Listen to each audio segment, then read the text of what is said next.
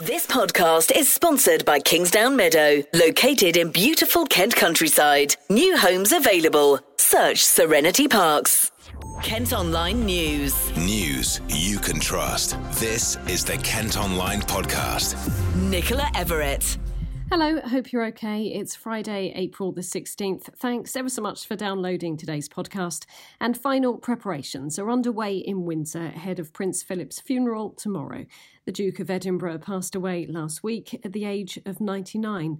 The service will take place at St George's Chapel in the grounds of Windsor Castle and will be led by the Dean of Windsor, with the Archbishop of Canterbury pronouncing the blessing.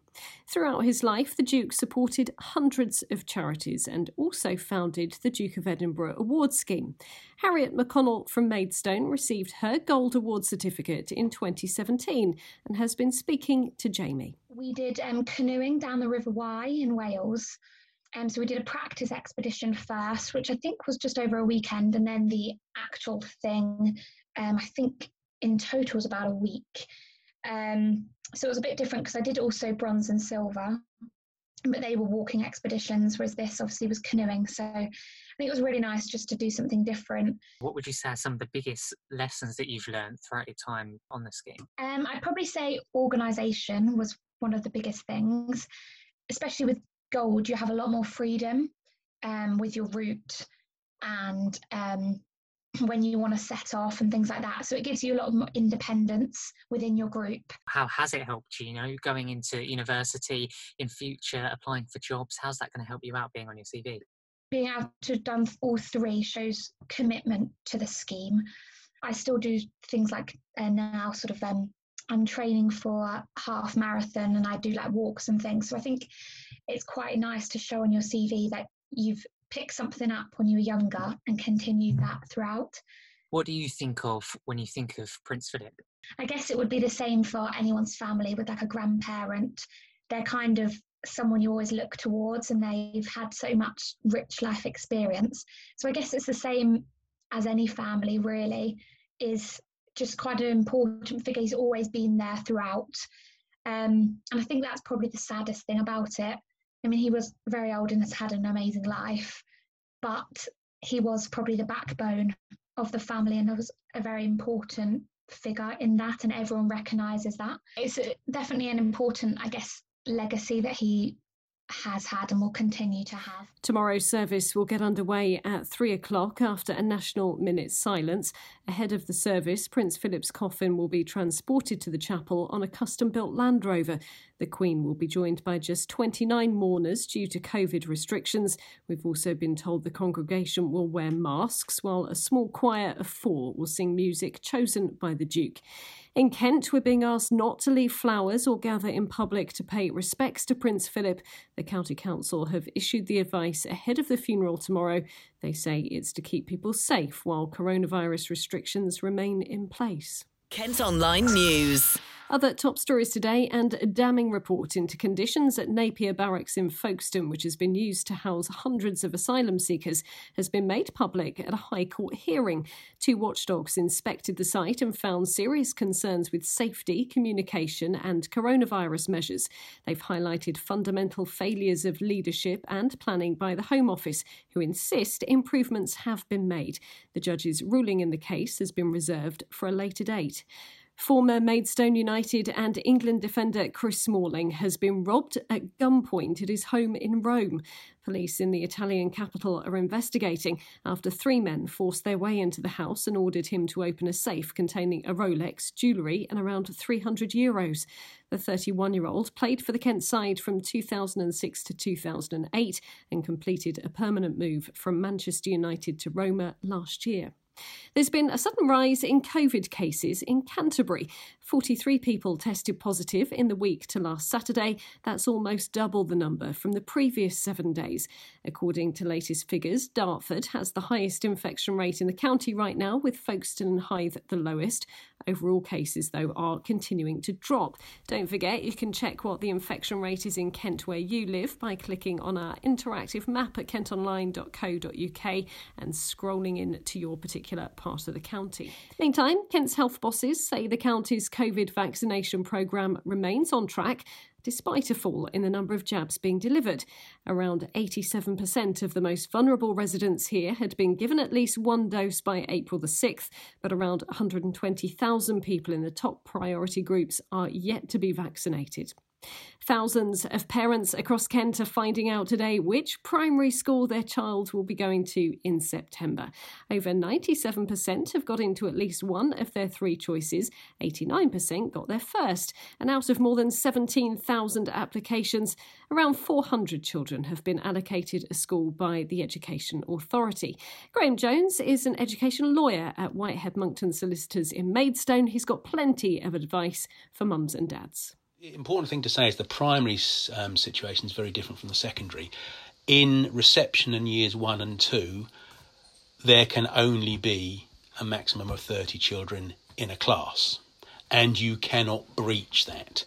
So if a school is full on oversubscription, you will just not be able to get into it, and there's nothing you can do about that.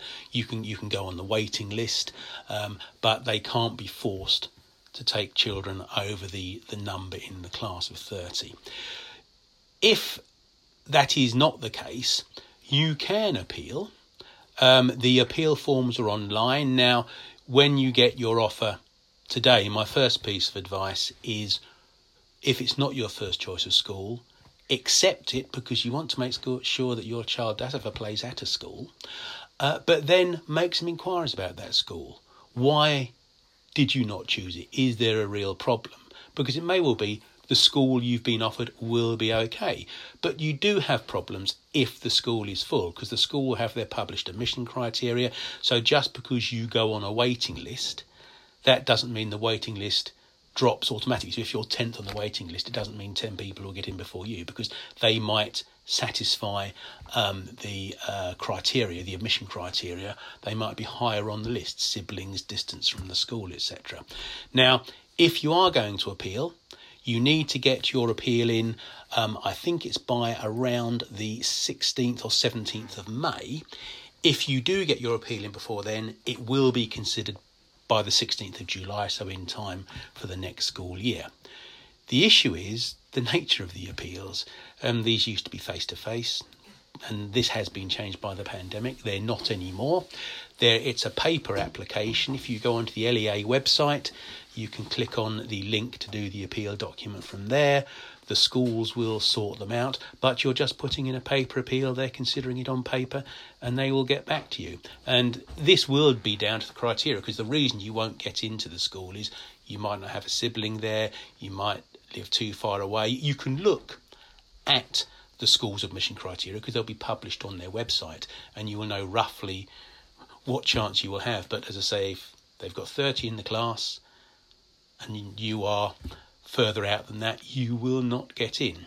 The Kent Online Podcast with Serenity Parks. Work on a £230 million housing development in Herne Bay is finally due to get underway after years of delays. The Strode Farm project on the outskirts of town will provide 800 homes as long as full planning permission is given. It'll also include new parkland, allotments and a local centre, with the first properties expected to be completed in 2023. There's anger today after a memorial to a Canterbury teenager who died suddenly was vandalised.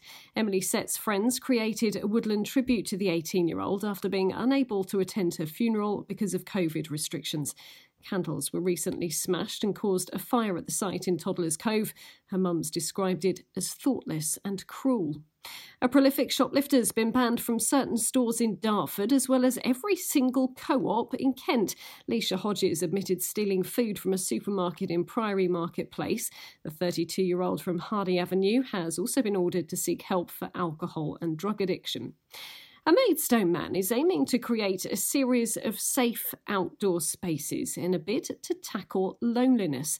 Now, Mark Allen wants to set up 10 so-called connect benches across the county town, where those who are struggling can meet others for a chat. Each bench would also be marked with a plaque and a QR code, which will take you to a website with mental health support services.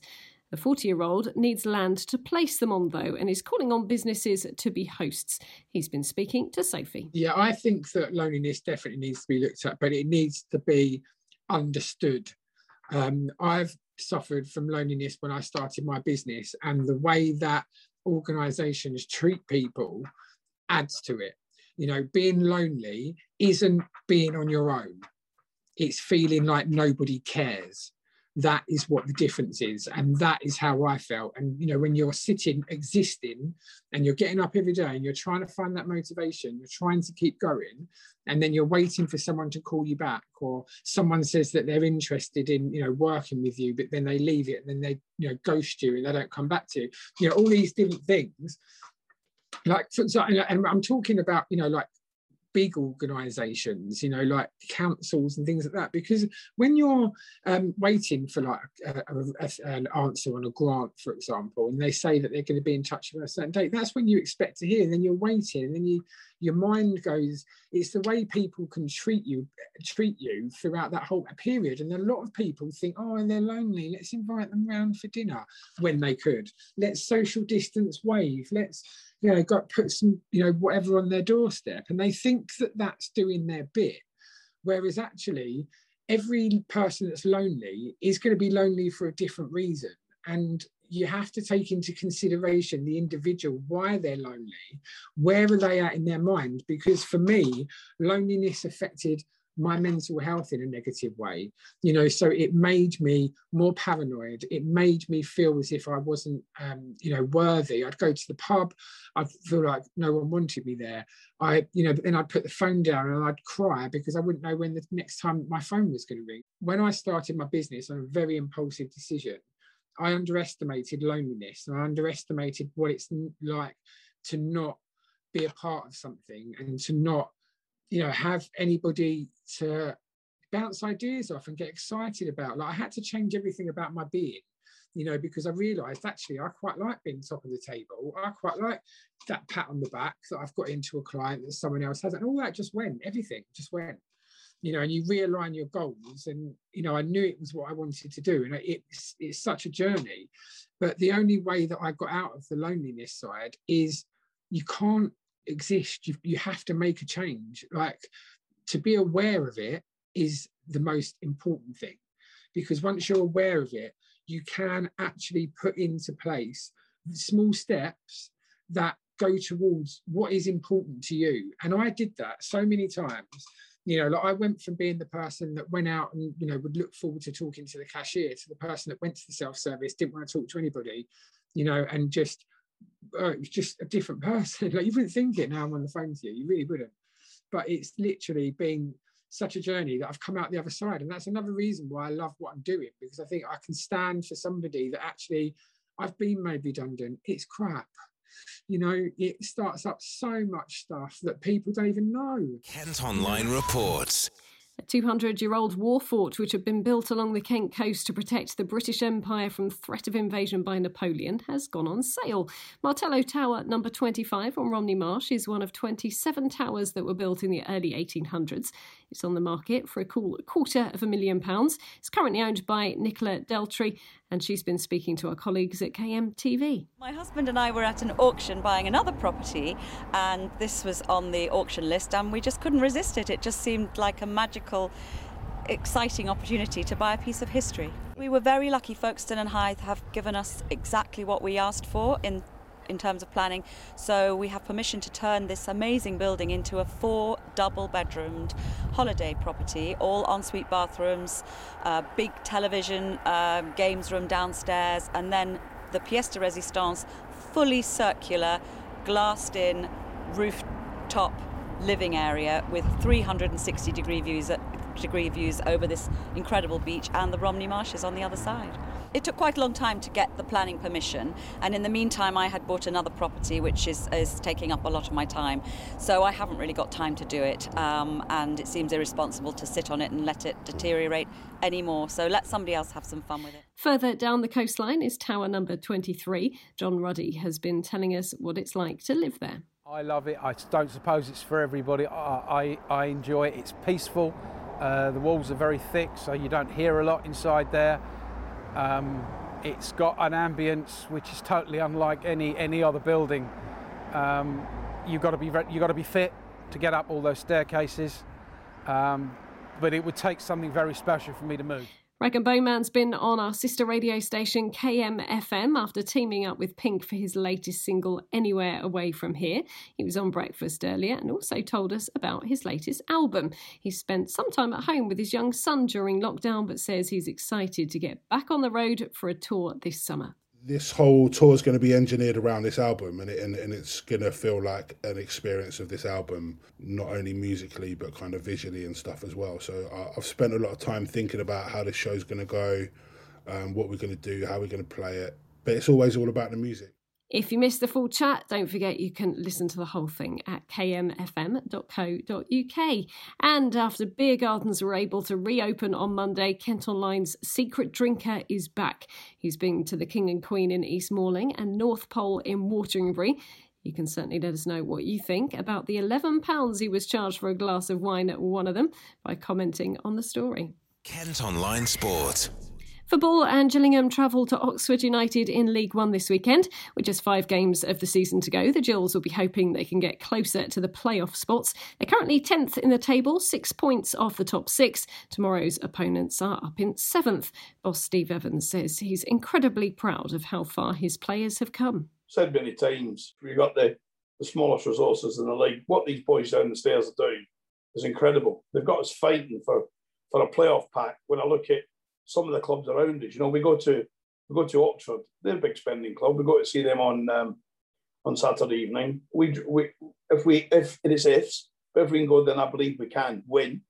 We'll level point with Oxford before to go. It's incredible. The resources are, one's near the top end of the table and we're at the very bottom. So, but resources don't win your game when that game kicks off at 5:30 on Saturday evening. It's heart, desire, commitment, passion has to all be delivered. And then the ability has to come out. And what we've done in recent weeks is we've had all those traits delivered, except that little bit of quality is not being able to come out the bag. And that's cost us. So we'll keep working as hard. The group is dedicated, they're motivated, and we need 4 or 5 or 5 big performances. Now, if we get that, I still feel we'll get in there. I think if you said to me now you've got 15 points added to your group, I think we'd be in the playoffs. That's a tall. Now, kick-off tomorrow has been moved to 5:30 because of Prince Philip's funeral. We'll have reaction to the result on our sister radio station KMFM on Sunday. That's all for today. Thanks ever so much for listening. Don't forget you can subscribe to the IM News app to access all KM Group's newspapers. Straightforward to do. Just head to subsaver.co.uk. News you can trust. This is the Kent Online Podcast. This podcast is sponsored by Kingsdown Meadow, located in beautiful Kent countryside. New homes available. Search Serenity Parks.